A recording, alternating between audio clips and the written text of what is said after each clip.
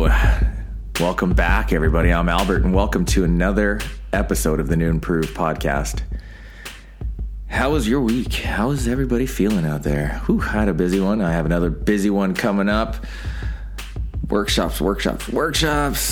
Travel. But you know what? That's why we get paid. But yeah, sometimes it's a little much, isn't it? And admit it, we've all thought about it, quitting our jobs. Sometimes we just want to quit and do something else, put everything all on red and let it ride. But sadly, most of us never do that. Though we fantasize about the what if of pursuing our passion, there's likely a voice inside that keeps us from doing it. My guest today is the Sean Moen, one of the co-founders of the famous 9 Mile Brewery here in Saskatoon. Sean was a seasoned attorney, well on his way to being a partner at his firm. Life was set, except he wanted more, and if you get to know Sean, you realize that he's just a little bit different. Newly single in his early 30s, he walked out on his career to start something fresh, and something that gave him purpose. Sean actually shared a pretty good story with me during the day before we actually started recording that I kind of wish he would have recorded, but it was all about how he met his new wife when he was in Vancouver, sort of feeling unsettled. He only had a few days left before he wanted to come back to Saskatoon to truly start his journey on what he was going to do next after law. And he walked into a coffee shop, but what got him to get into that coffee shop was this sign. And it was pretty poignant, he said, and serendipitous that he met his wife inside that coffee shop, because the sign on the outside simply said, "You're doing exactly what you ought to be doing." So I thought that was pretty neat. Anyways, please enjoy Sean Moen.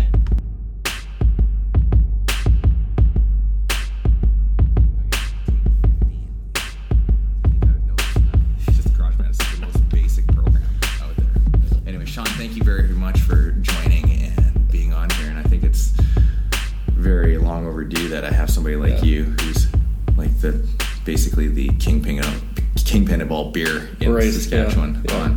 Leader by leader. Exactly. Yeah. How is business so far today?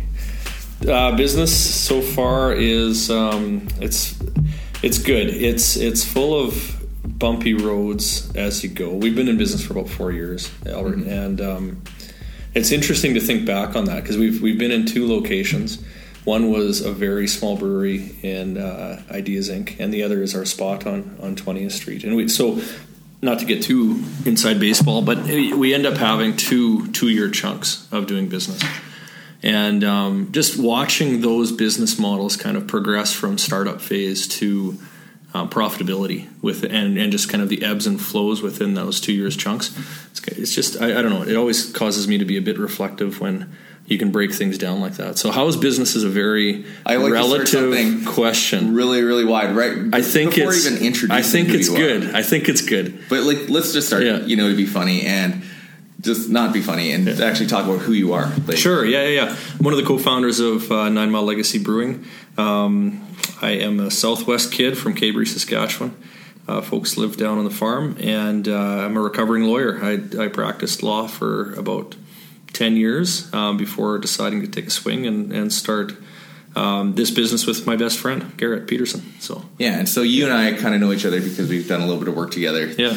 But ultimately, I think grew the bond through the fact that we're Southwest. That's right. Yeah. Kind of a telepathic Southwest connection. And anytime I hear about somebody who's near Swift Current or the area that I grew up in, you always have a little bit more sentimental value and just a little bit more attention on you, because you'll always know that we come from kind of the same fabric of Southwest. Good stock. It's been really neat to see home through somebody else's eyes. So my wife is from Vancouver, and you always used to think of Cabory as kind of this middle of nowhere kind of place, and I think I'm probably right to a large degree.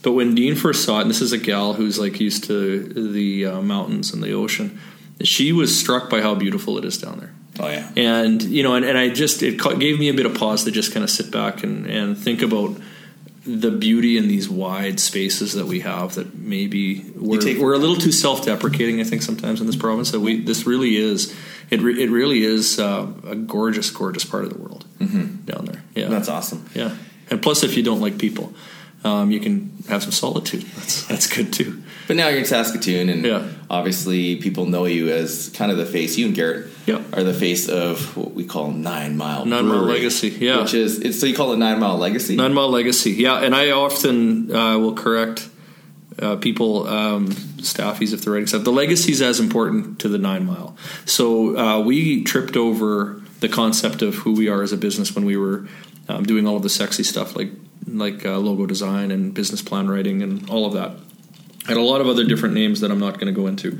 But what we realized is that the one thing that really defined us is the fact that we weren't really doing anything new. Our farms are located 9 miles apart down in the Cabrey Abbey area, and every generation of Mowens and Petersons pretty well have worked together, whether it's just working together on the farm or what Garrett and I are doing right now. Always in agriculture too, to an extent. We're an ag value business in a lot of ways. Yeah.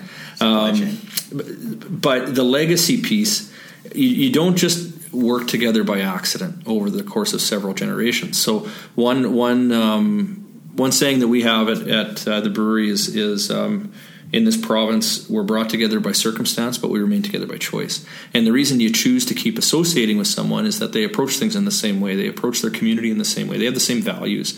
And so that's the legacy that we're carrying on.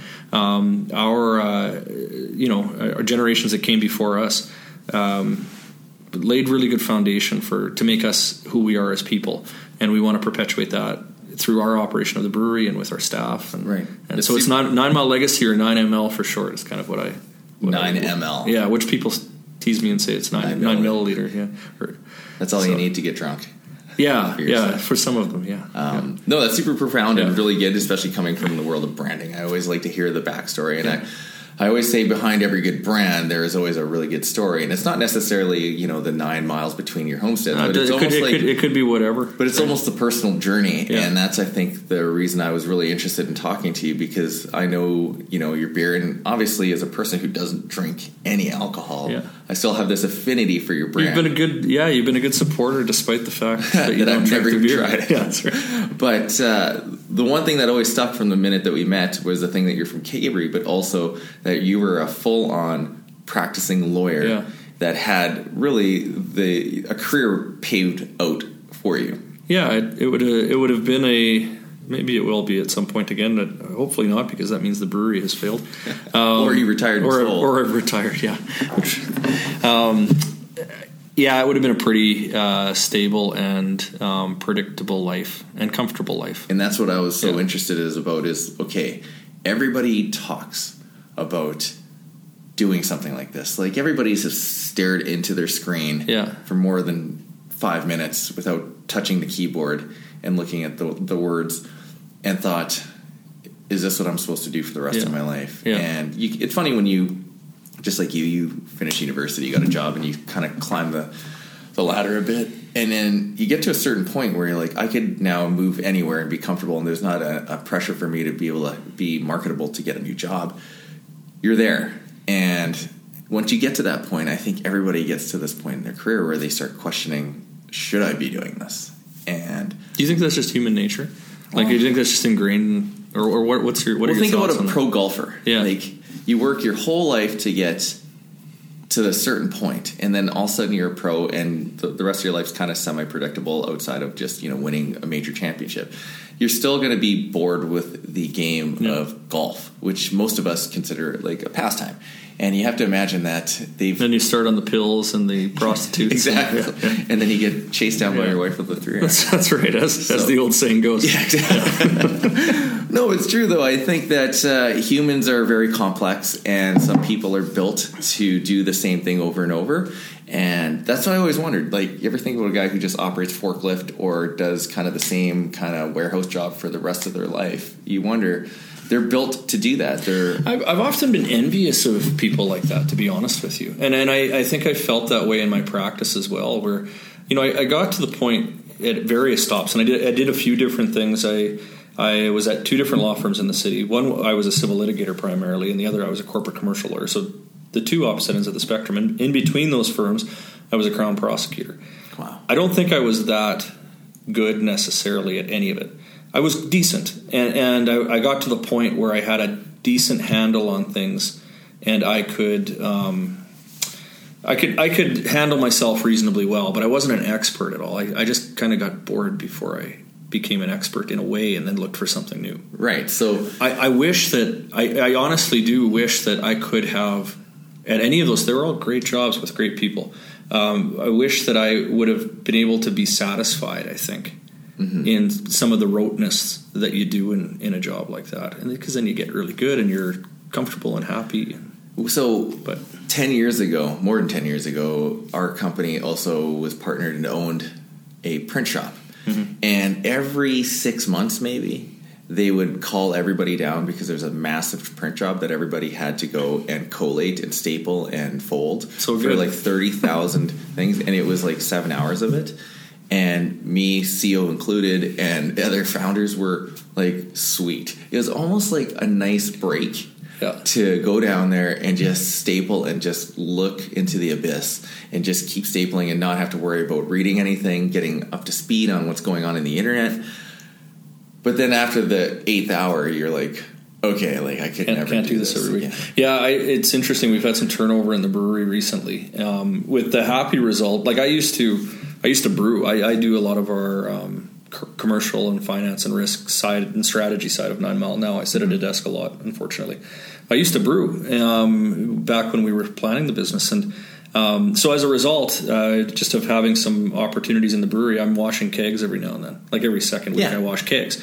And I get to see this massive pile of kegs go from dirty to a pile of kegs that's clean. And that's really gratifying. Yeah. I was at mopping for me when we had this old floor at Dairy Queen, and everybody would be sweeping, and everybody would want to sweep. I'm like, no way, man. Like it's like that Reddit channel, power washing porn. Whenever they do power washing, it's like mopping for me with this brown floor. Like it made it like glossy brown at the end, and I'm like, yeah, this is exactly what I want to do. Well, you see progress, right? I think on a lot of the intangible stuff that people do, you don't see that progress as much, and so you start to have these existential crises. So let's talk about that, like spiritually and mentally. Yeah. Where were you at the point where you decided that you needed to leave or you needed to make a change, and what was it like? Was it months building up? We were talking about breakups earlier. You kind of know that maybe 2 years in advance before it actually happens. Yeah. Was it kind of like the minute you started, or was it? Well, I think this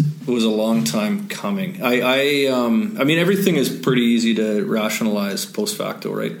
But Garrett and I, we homebrewed together for about a decade, and we were, brewing at each other's places, and from the moment we started brewing, we started brainstorming what we would call our brewery. Kind of two buddies having fun and thinking romantically about these sorts of businesses. But he was an engineer as well. He was an engineering tech. He was managing the lab at Golder Associates in town. Right. So and you guys had totally normal careers, just hobby brewing. Yeah, that's right. We were hobby brewing. We were enjoying drinking, as many home brewers do, thinking, I'm actually decent at this. I could probably sell beer. A lot more to selling beer than making beer, in a lot of ways. And there's not a lot more to making beer than home brewing beer. It's just like being in a band. There's more than just being a good instrumentalist to actually be a good band.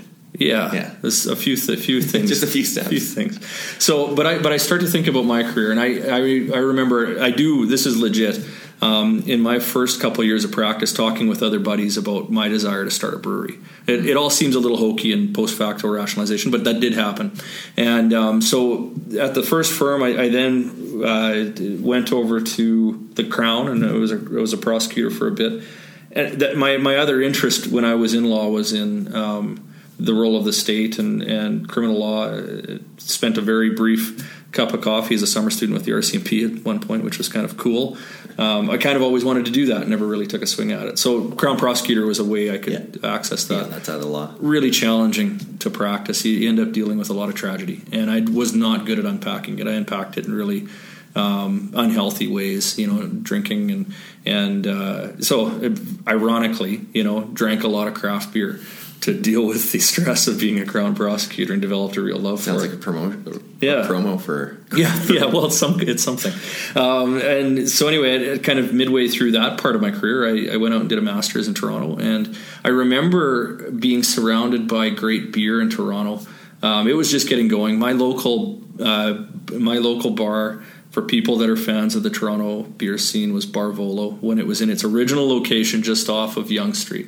It was can we swear on this podcast? Yeah, it was a fucking awesome bar. They had a lot of local Ontario craft beer, which was kind of it was really nascent at that time, and they were doing cask ale, so it really reminded me of all the stuff I really loved about really high quality beer.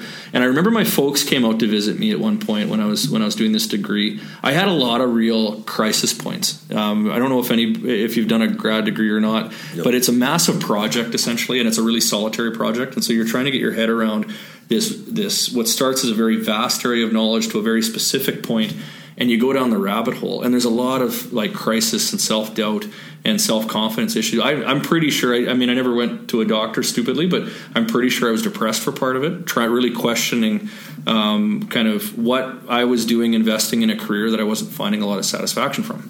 Anyway, bit of a tangential. I was at a weird point where I was questioning a lot about my life and who I was, and my folks came up to visit me, and I was expressing some of this stuff, and they said, "Well, what would you want to do?" And I said, "Well, really, all I'm really passionate about is this." And we were having a beer at the time, and I pointed to the beer. Yeah. And so I then came back to Saskatchewan, worked as a Crown for a bit, ended up taking a job with a commercial law firm in town, MLT. I ended up doing mergers and acquisitions, and just started to get a really good understanding of how people were structuring businesses and how some of the issues were as you grow these things were, and just got to the point in my career where it was either continue down the path, become a partner, or jump through the window while it was open. And for better or worse, Garrett and I started this brewery. I probably wouldn't start it today. I've got a young boy at home. I've got a wife. I have some of the things that I didn't have back then that kind of hook you and make you crave some stability. Yeah. And we're not crave it. That you need it. Yeah, and so it's interesting when you we're talking a little bit about how people will look at decisions to start a business like this with some envy, because early on when I started this, I was doing a few speaking things, and people would ask, "Well, should I do it?" That was a really common question. Well, should I take a jump? And I said, "Well,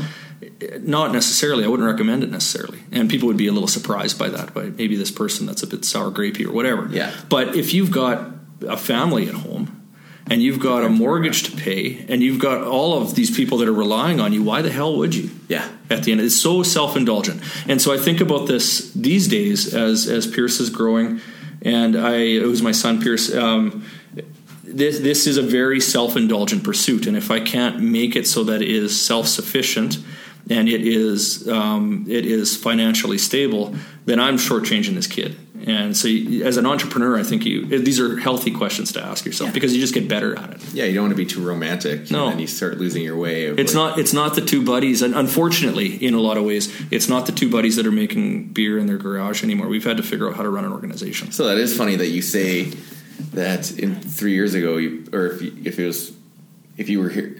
it was 3 years now, you probably wouldn't have done it. So if you would be able to look 3 years ago before you started this at where you are today with the business, would you think that was a good decision? Or would you be like, I told you earlier today, I think I'm playing with house money because I've got such a wonderful situation at home, and I didn't think that I would. I've been married before. I didn't think I would get married again. I didn't think I'd have a family. Yeah. So it was not on my radar. So you're in a different position in life generally. Yeah. And it's not to say that I would walk away from 9 Mile. Not at all. I think we are at the point where we can take a next big step forward. Mm-hmm. As an organization. So you see a lot of potential. Yeah, big potential, and I think that we've also performed. So those two things, it just means that I have to be better as a leader, and I have to be better from a strategic perspective to make sure that I am not shortchanging my family. Mm-hmm. And not only financially. I mean, money's only part of the equation. You can get by, as I've found out the last 4 years, you can get by on not much money. Mm-hmm. But it's the time and the energy and your sanity. Yeah, and your sanity for sure. Your mental health. You need to make sure that you're healthy, because people are relying on you to be healthy and to be present. And I want to be present and healthy for them too. Yeah. And that's interesting that you think that did you say that you're outpacing what your projections were? Like, I don't think so. I think that if I look at, depends on what projections. Well, how's that for a lawyer response? It depends. Back when we opened, when we wrote our initial business plan, people will, if they're familiar with our brewery, they'll probably laugh at me right now. We initially planned to release 2 beer, 1 pale ale and 1 amber, and that's how we were going to build this business. Mm-hmm. We've brewed 60 beer in the last 4 years. And I think where we're known in the community is we're known for variety. Now there are breweries, and I would probably think of them as third wave breweries in the evolution of the Saskatchewan craft market, that are being a bit edgier with some of the ingredients. But at the time when we started, we were really pushing the envelope and trying a lot of different things. Guys, yeah. We were the edgy guys, yeah. And part of that was because we started on a 100-liter brew house, which is exceptionally small. Yeah. From a brewing perspective. Was that considered nano? Yeah, I think we are still nano. We're about 600 liters now, and 700 is 7 hectoliters. We talk in hectoliters as brewers. 7 hectoliters is kind of the cutoff for nano. I'd say that the place on 20th Street is still a nano brewery, and it will always be a nano brewery. So would you say all the other ones like Shelter and High Key are all still nanos? No, they're brew house capacities. Well, Shelter is for sure. Yeah. Stewart's got a nice little brewery, not that much bigger than our initial startup. And High Key, I'm not sure how big Madeline's brewery is. I think it's about 15 hectoliters. Okay. But they're equipped for size. So this is, you're going to have to continue to keep me on. Like, I'm a rambler. Anyway, you asked if we're hitting our projections. I think those projections were built for a very different brewery in the early days. Right. Because the nano was, our whole strategy with the nano was just make it financially self-sufficient. Right. We just didn't want to lose money. It was a way for us to prove the concept and get to our current location. Right. It turns out it made money, and we opened up in April of 2015, and we were profitable by November. Wow. And so it just started to tell us, okay, we need to double down and raise money and get to the next step. And so with this location, I think we've underperformed where our projections were. Okay. The tap room has not been what we thought it was going to be. And I think that part of it was a little bit of guessing in the dark. Part of it was, I think our place, and I really like our place, but it is a casual place to meet with people as opposed to a loud place or a very busy place. It can be busy, and it's very fun when it's busy, but generally speaking, people are having business meetings or they're bringing their families in, or it's a great date place. And I think that it's kind of a stop along. Yeah, and that's intentional. That's always what we've seen ourselves. So you don't have a full menu or anything. No, we call it a compliance menu. Yeah, we have to have a menu to serve beer, and that's what we have. But you have some Lucerne cheese that you can cut up. That's right. Yeah, we've got a jar of pickled eggs, literally a jar of pickled eggs in the back. So, but anyway, I think where we've outperformed where we thought. I think we've created a business that's very stable, and I'm not sure if I totally understood what that would have meant 4 years ago. So were you ever close to not doing it? Was there a point where you're like, maybe I should just sit? I think we hit these points periodically. I don't think there was ever a point. We've always looked at it. And now it's more complex because we own our property and we've got a number of stakeholders that we answer to, a number of employees that we answer to. But even when you started, you thought about folding. In life, in anything you do, there's always off ramps on the highway. It's doubt, and you have to make a decision as you're driving whether to stay on the highway or to go on the off ramp. And in the dark days, if you see a storm coming up ahead, you might be wise to take an off ramp.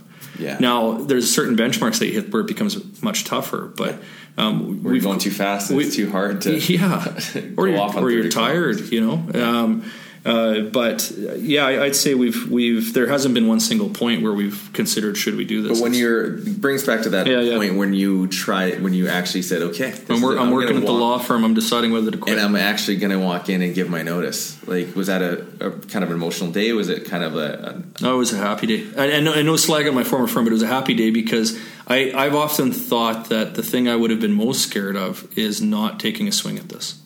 Right. And so if I didn't give notice that day, it would have continued to gnaw at me. It had gnawed at me for about 10 years. Yeah. This wasn't I think it probably was perceived in some respects as a guy who is just having a bit of an early midlife crisis and wants to do something different and made a decision on a whim. Well, how old were you when you did that? It was in 2013 I quit, so I was 31. Yeah. 31, and you were probably practicing for 6-7 years? I was 9 years, 9-10 years, yeah. Yeah. Yeah. and that was enough for you. Yeah. I tried enough different things in the profession to realize that practicing as a lawyer was just challenging. I've never been great at conflict. I just don't like it, and I've never been great at unpacking both conflict and tragedy. And so when I was a courtroom lawyer, it was very exciting, but you deal with, like when I was a Crown, I was dealing with homicides and sexual assaults. And that was very tough for me to deal with at night. And a commercial lawyer, actually, I had the most fun in practice doing commercial stuff, but it's really long hours, and it's you're dealing with other people's problems again, and you're trying to figure them out. So between you and Garrett, who is more pushing the other person to pick up and leave? I wish he was in here, because I'd be interested to know what his. Maybe you should ask him that at some point. But I think probably me. I quit first. I quit my job first. Okay.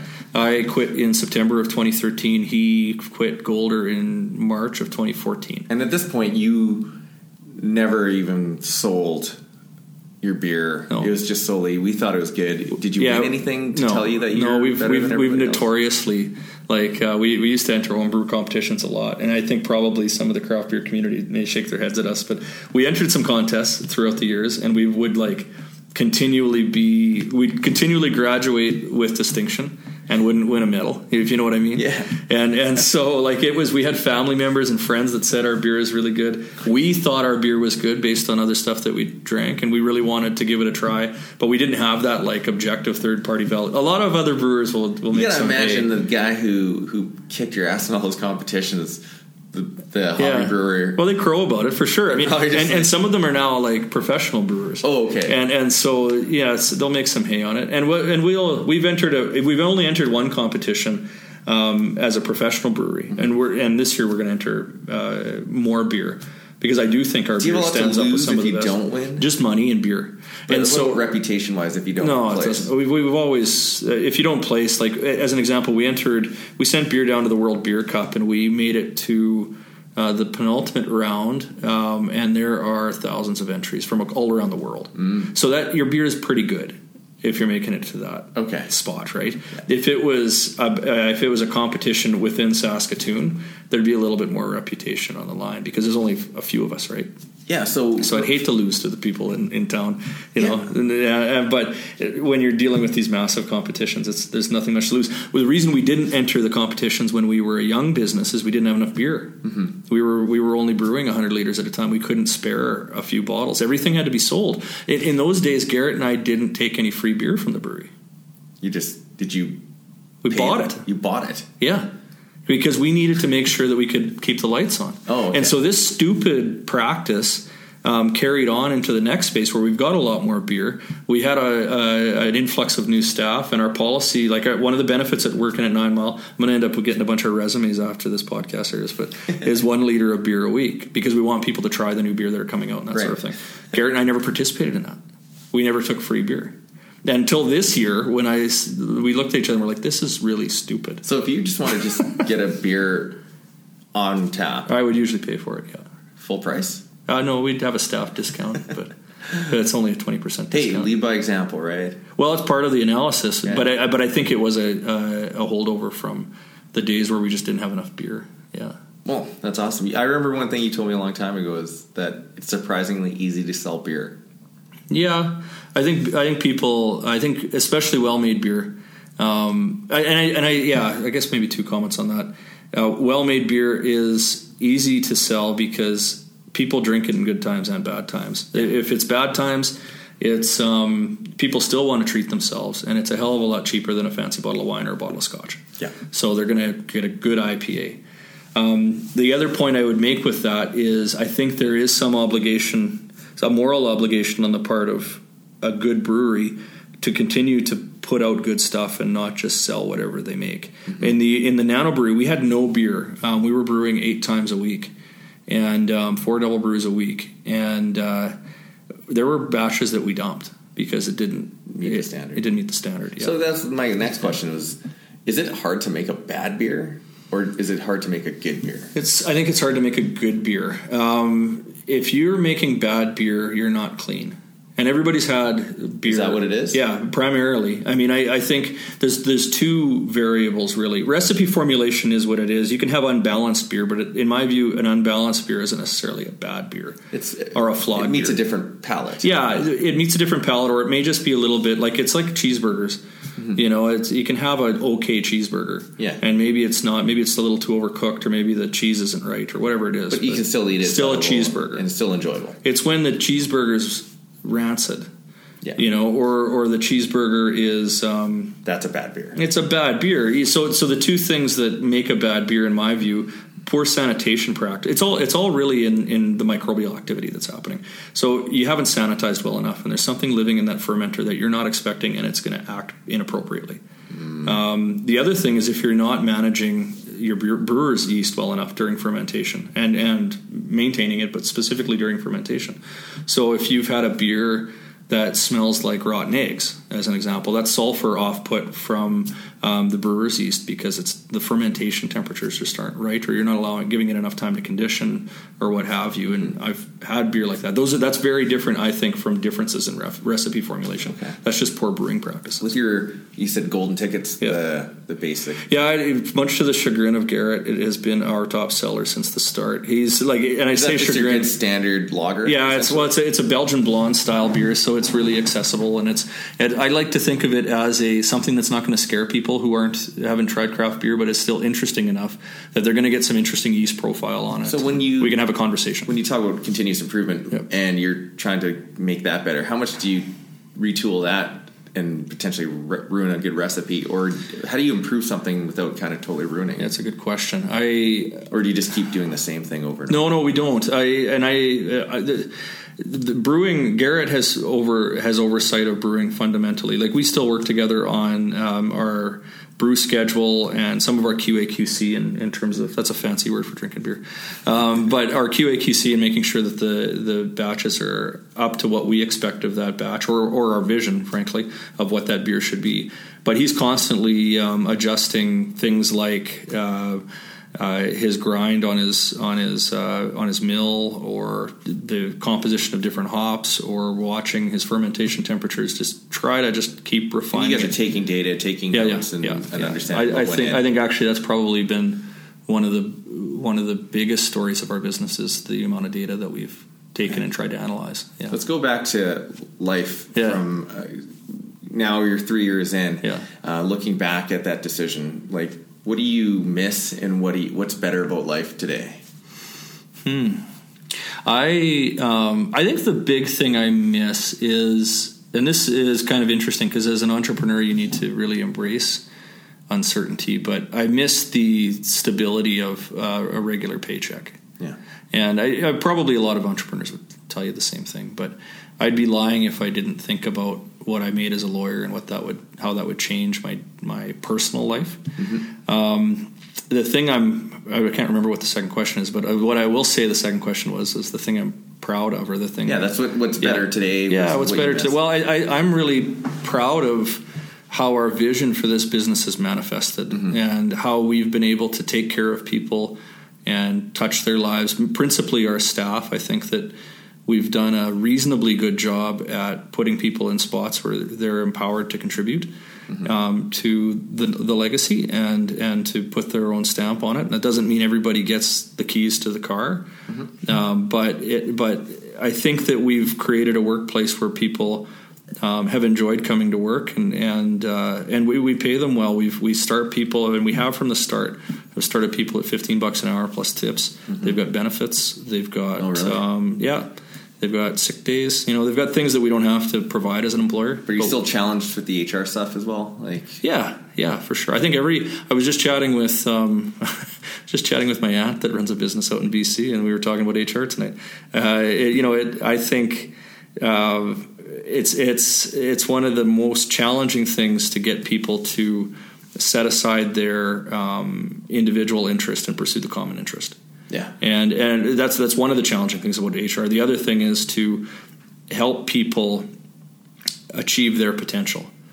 And you may not know what their potential is when they come in, and they may have a different idea as to what their potential is. Your job as the leader is to try to uncover what that potential is and then help them achieve it. Mm-hmm. And you probably have the same kind of perspective as we do, that, you know, it's going to be a career for some people, maybe a few, and it's going to be just like a stepping stone to something bigger and better, and that's that whole potential. Is that I've changed my perspective on that, because when we first started, I thought naively that it was a career for everybody. Yeah.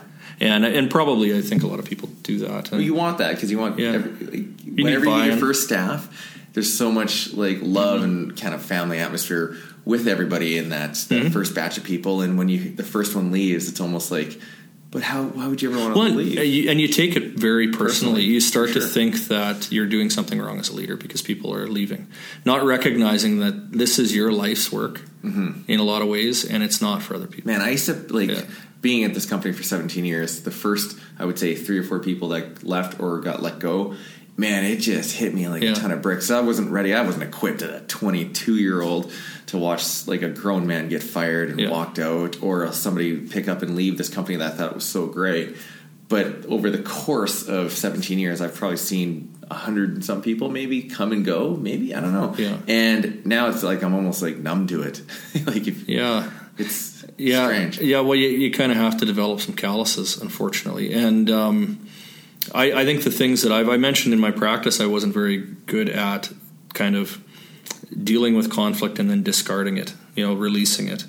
I think that some of the tougher decisions I've had to make at 9 Mile is when discipline is needed, or when you've got to make a decision that is the best decision for the organization, best decision for the other people working in the organization, and probably the best decision for the person, and you have to let somebody go. Yeah. Those are, I still churn about those decisions, and they're long. Does it keep you up at night, knowing the next day that you got to walk in there? Yeah, for sure it does. It's still, life. Frankly, it still keeps me up at night. Like I still think about that, just in the same respect that I think about the files when I was at the Crown that I screwed up. Yeah. And I think it always should. I don't want to get to the point where I'm not worrying, because at the end of the day, like especially when you're starting out and your profit and loss statements are really tight, the easiest line item, the softest line item, is your HR spend. It's also your hardest because you're dealing with actual people who are supporting other people, or they have certain hopes and dreams by being in your organization. You're trying to figure all of that out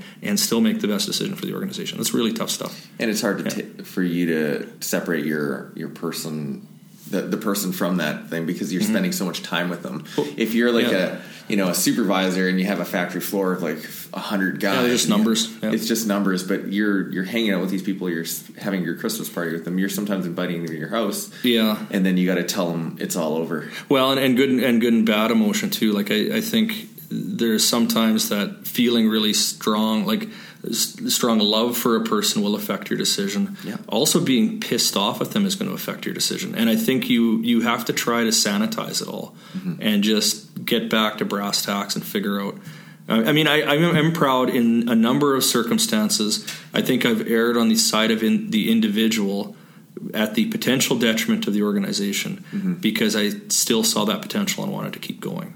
Yeah. And I don't know that it was necessarily the right mathematical decision at the time. But we're still kicking. But you got to live with. We're still kicking, right? And I think you need to have some latitude to screw those up in the right way. So yeah. So now that you're 3 years in, has anything kind of confirmed along the way that yes, this was the right decision, I should keep going? What are some things that kind of signal you that this is still a good idea? Or have confirmed that, I see a lot of potential for our organization. I think that... But even in just personally, in yourself, in your mental health, and your spirit. Yeah, Do you evaluate every year? I do. I evaluate probably every day in a weird way. Like I do little, maybe that's overstating it, but I do little temperature checks on it. And I think that my wife is probably my best barometer, because I don't know that she would. She's often said, because we've talked about it, and I said, I could be providing for our family in a much different way. Do you ever ask her, do you still want me to do this? Yeah, we have conversations all the time, because when we got married, she said she's like, I knew I was marrying 9 Mile too. Yeah. These are all consuming ventures. But so is being a wife of a lawyer. Yeah, and I think that what she really likes to see and what she hopes that our son will see is seeing that personal satisfaction and actualization. Mm-hmm. And I don't think I know I didn't have the same sort of feeling on that front as a lawyer. As a practicing lawyer. Now, maybe down the road, maybe my life takes different paths, and maybe I will find that back in practice. I don't mean to just slag on practice, but this sort of decision allowed me to pursue something that was really meaningful to me and continues to be meaningful to me. And I also think that we're affecting our community in a really positive way too. For sure. So I don't, again, it's kind of like the moments of self-doubt. I don't think there was ever one crystallization moment where, yes, this is the right thing to do. Yeah. It's a constant reassessment, but those sorts of principles are kind of, they're outweighing the tired stress, rubbing two nickels together. And you said feelings. But you said the satisfaction just generally wasn't there when you were a lawyer. Yeah, it was different, yeah. But I was satisfied with a specific file. Yeah. I am pretty proud of what Garrett and I have been able to do together, and not only in building our balance sheet out, but creating an organization where people genuinely care about each other and having a lasting impact on our community. The funny thing about these sorts of businesses is your story becomes other people's story, and so I remember we've done a recruitment night at my old firm since we started, and I think they originally did it because they just wanted to give me a hand, which I appreciated. Now they've done it because they realize that we do a hell of a job. Yeah. And we provide a great event for these prospective employees. And in those early years, the students would come up to me to talk, and they'd be excited because they wanted to talk to the lawyer that quit before he became a partner. Well, and tried something different. Yeah, you're some sort of legend. Yeah, but that was the early days, right? Now they're excited to talk to me because I'm the 9 Mile founder. And this one kid came up to me last year, and he was really excited to talk to me about 9 Mile. He said because he first started drinking 9 Mile a couple of years ago, and it was a beer that they had when you helped the buddies move. Mm-hmm. So the buddies would go out and get the good beer, in his words, and treat the guys who helped them move. And he said, you know what, I met my fiance at one of those parties, and we love to have 9 Mile together. And now it's what you're doing, and it's kind of there's a hefty responsibility with the whole thing, because what you're doing is a meaningful part of their life, right? In a way that you can't control. Yeah, right. That's pretty wild. No, that is wild. You think about you just personally, Sean. Mm-hmm. Do you ever think about what 9 Mile's done personally for you, in the sense of, like, you could have just, no offense, you could have been like white guy Sean, lawyer, suit, amongst all the other lawyers. Yeah. But now you're kind of like, you have some sort of profile in the city, and you are like I don't know if I totally almost. I don't know if I think have about that. It at all? I don't know if I think about it, to be honest with you. But people know that you're the founder of 9 Mile. Yeah. People know this sort of brand. It's kind of like hard pressed. People recognize us, and it's kind of one of the brands that's kind of the torch for a lot of the other brands in the city, I think, for following you to what's new and trendy. And we were talking earlier that your brand was trendy, but now that there's other competition in the neighborhood, and how to stay relevant. But you are still kind of the grandfather of a lot of the kind of newer brands. I know that there's other breweries that have been before you. Yeah. No, I think we. But you were more the face than I would say Garrett. Yeah, it's interesting. I that's kind of in the early days. That was very much how it was. Garrett is, as the brewmaster, some people would rather talk to the brewmaster, and some interviews would rather be had with the brewmaster, and he's developed his own profile in his own way, which has really been awesome to see that develop. He actually gave our first media interview when we opened up. Oh, really? So I was working at a mining company, and I couldn't get away for the interview. It was Bob Simpson on CTV, and Garrett at the time was brewing like hell to try to get us open in April. And he had decided not to cut his hair or his beard until we opened. So he was this like mad scientist, shaggy mess. And it was like very much like the recluse giving the interview is like a delivery style. Ted Kaczynski coming out. Yeah, he was on CTV last week about this new strain of barley, and just like a total home run of an interview. Just like really exuded what we are and talked about the intelligence and sophistication. Yeah, but also fun, process. you know. And it was. I thought it was just to see that development's been wild. I think it's been. It might just be by virtue of how big we are as as a city, that small business owners have a lot of profile. Like we wouldn't have that profile. But it's not in Vancouver. that you could be like a drilling, maintenance person, but like because it's beer. Because you have this great. If we were making widgets, no one would care. And you're on 20th, the really happening street. I think that by nature you're just going to have this sort of profile, and you've been profiled in lots of different media too. But do you like old Sean or do you like new Sean? No, I'm way more comfortable with who I am. Like right I didn't know old Sean, so like were you suit and tie guy? Yeah, you look like Steve Irwin right now. Yeah, Steve Irwin. Yeah, I think I probably have to shave this mustache. It's not really working. But you had a ponytail when I first met you. I had a ponytail. I have never had facial hair before 9 Mile. And I can't grow a lot of facial hair, so I'm kind of a laughing stock in the brewing industry because it's really a goatee. I've had this since high school. Yeah. So I mean, I don't know. I think on this crazy road of life, I've just become more comfortable with who I am, and this is who I am. You know, at the end of the day, I felt I had to fit within a certain box and wear the suits and cut the hair short and shave and act a certain way. I remember I was never really that happy with courtroom Sean. There was a very big difference. Yeah, I could turn it on, and I was reasonably good. And but I knew that I was like that was a certain persona, and I really had to get myself psyched up to do that. Do you identify as a lawyer still, or do you identify more as a brewer? I'm actually coming around to it and being a little bit more. In the early days, I was when I made the decision to leave, and I think psychologically you have to do this. Just I'm no longer a lawyer. I'm negative about that whole experience, and I was actually angry about it in a lot of ways for reasons that weren't, justified or realistic. Now I'm actually pretty proud of that background. I think it's really contributed to how we develop as a business.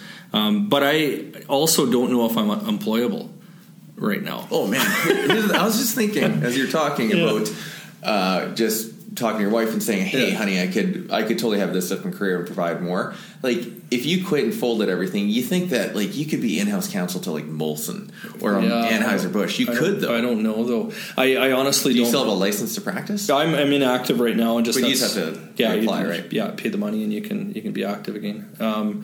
But you could be. Imagine how interesting the story is. I mean, from a strict practice perspective, like if I was to step back into my old job, I'm pretty rusty.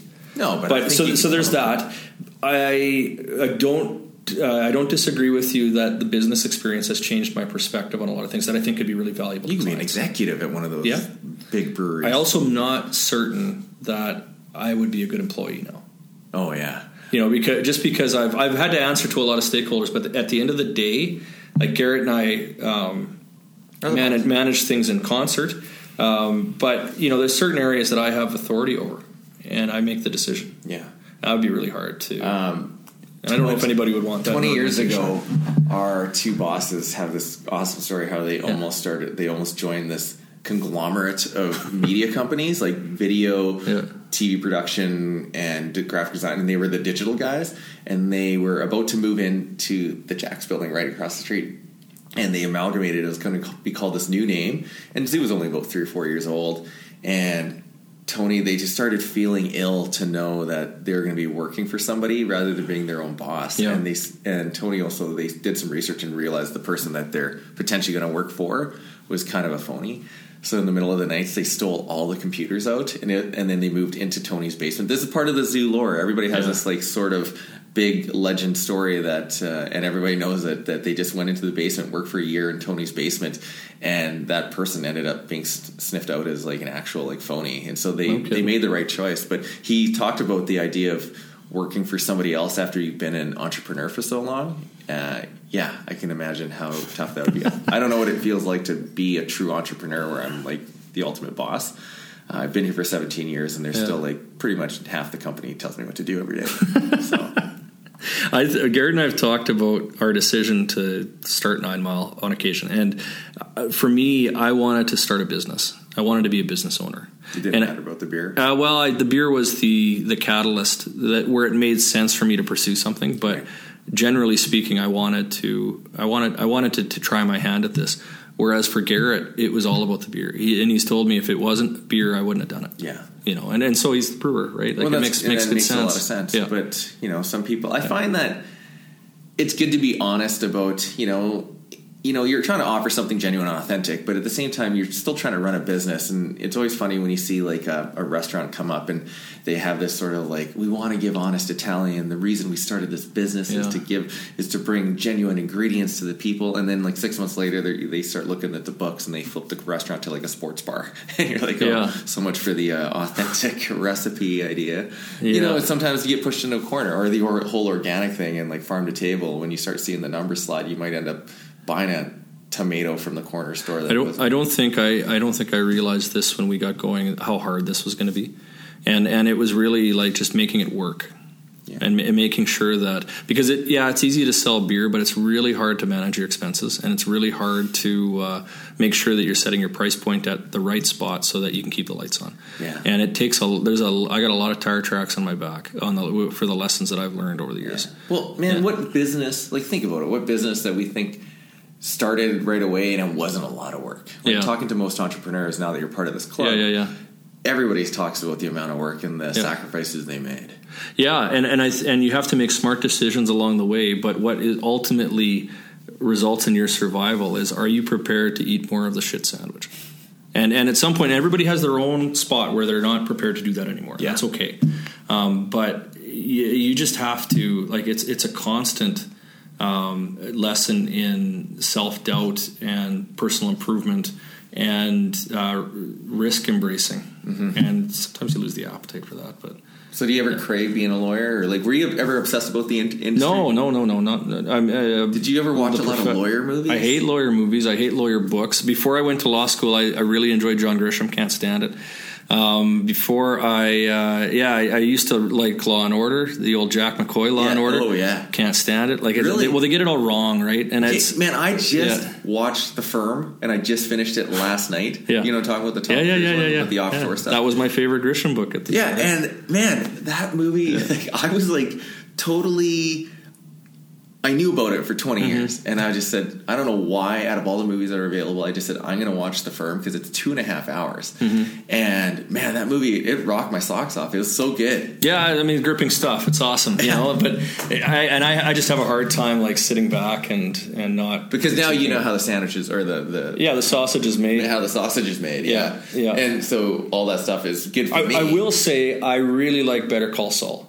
Really like Better Call Saul. That's one of my favorite TV shows. Yeah, and I really like Odenkirk. I think he's just a master at what he does. He's a genius. Yeah. He has an ability to be affable, but at the same time, like, you understand why people would hate him. Yeah. And he's trying to do the right thing, but it's a different take than say Suits or like just and it's also not very much lawyering. Like that's the setting for it, but it's a human story. And so, and just watching like the ambulance chasing type of guys, but he's I think that's just one of the best shows on TV. I really enjoyed, like, in terms of crime, because that's the other one. Because of my time with The Crown, I really don't have a lot of time for like criminal type shows. Mm-hmm. But I really liked Homicide, Life on the Street, and The Wire, both. Homicide, Life on the Street. That's a throwback to the 90s. Yeah, it's a great show. Yeah. So no, I don't miss it. What I found when I was going to law school, and I try to tell law students this too, that I was interested in a whole bunch of different things. And when you go to law school, they tell you that your degree opens up so many doors and has so many different applications and so much potential. But the way the profession organizes itself is they want you to specialize and lock in with partnership and really limit your opportunities. And so I really drank the Kool-Aid when I was in college, where I had all of these opportunities, and I started thinking about being entrepreneurial and doing policy work and doing foreign affairs work and all of this various stuff. Mm-hmm. And then it came time to go and practice, and I found it was far too narrow. Yeah. So I try to tell students to make sure that you're getting as many different experiences as you can, and to hold your nose a bit on the naysayers. If I jumped around from civil litigation to criminal prosecutions to academia, back to criminal prosecutions to commercial work. I did a lot of different things, and you can do that, but you have to be very deliberate about it, and you have to kind of. But I think everybody's buck the common knowledge. Feeling so pressured to try to just settle down. Pay your loans, and there's peer pressure too. Yeah, I mean, there is definitely. It was a big decision for me to decide to not be a lawyer in this respect. There is a certain cachet that comes with being a lawyer and telling people that you're a lawyer, and I don't do that anymore. Yeah, and I think that's probably what holds. I've got a number of colleagues who would rather not be doing what they're doing. And I think it's not so much the money, because you don't need that much money to live. I don't think it's necessarily, I'm not even sure it's necessarily the so-called social status or prestige, but you've invested so much into this identity as a lawyer that it has personal cachet for you. And there's a mental block when you finally say, I'm not doing this anymore. Yeah. And to drop that as an identifier for yourself, too. So you have to then figure out who you are, and that's really true. So I'm a brewer now, and I've and a business leader. And so that's how you identify yourself. Yeah. It's funny how you're so unsettled in your 20s, eh? Yeah. I did all of this in my 30s. Best decade of my life. Yeah, it's funny that when you're 20, you just feel the pressure that you have to just get everything settled, because everybody's trying to... It might be a Southwest thing. I don't think that exists in other places. Yeah, well, especially in a bigger city. Yeah. Like, people are well into just... like an unsettledness into their 40s. But here in Saskatchewan, you see that's why people get married, have kids and everything. And it kind of puts pressure on if all your friends are doing it. But then when you hit 30, I think you realize that, holy man, like, I didn't have to do the formula. I didn't have to have the order of operations down from marriage, kids, job, all that sort of thing. And no, that's right. That's right. I definitely was off to the races in my 20s, and I'm grateful for it, because it allowed me to gain a lot of really good skills before I did something like this. If I had done this in my 20s, it would have failed. So now that you're settled, so to speak, there's still always an unknown going down in the next few years, but what's next for 9 Mile? Or you personally? Well, I mean, I'm pretty content in my personal life. I think I've starting a business kind of presses pauses on a few things. I will buy a house in the next little while, I think. My wife's starting her career, and it's going to be awesome to support her in doing that. She's a social worker. Oh, nice. And she's a powerhouse. She was pregnant with Pierce, was finishing her degree, graduated with distinction, then did her practicum at RUH, and then 10 days later, after she was done her practicum, Pierce arrives. So she's just like a legend, and she's going back to work now, and it's really going to be awesome to be a dad and support that side of it. So I'm really looking forward to. I'm terrified in the sense of how do you mind meld being the leader of a small business and taking it to the next steps, and being a present dad and supportive husband. Sure. It's going to be very challenging, but it's going to be fun to have the opportunity to do that. From a business perspective, we see a lot of opportunity, and I think that we'll have to get our heads around expanding again very shortly. We're going to hit capacity this year. And so where do we need to take this thing? Where are you putting most of the energy? Into cans? Well, I think packaged product, whether that's cans or bottles. We bottle right now, and I think that that's been a really awesome and creative way to present our product. It has some limitations. I don't think that people would necessarily take our bottles if they were going camping, just because they're a little more cumbersome. They might take one or two.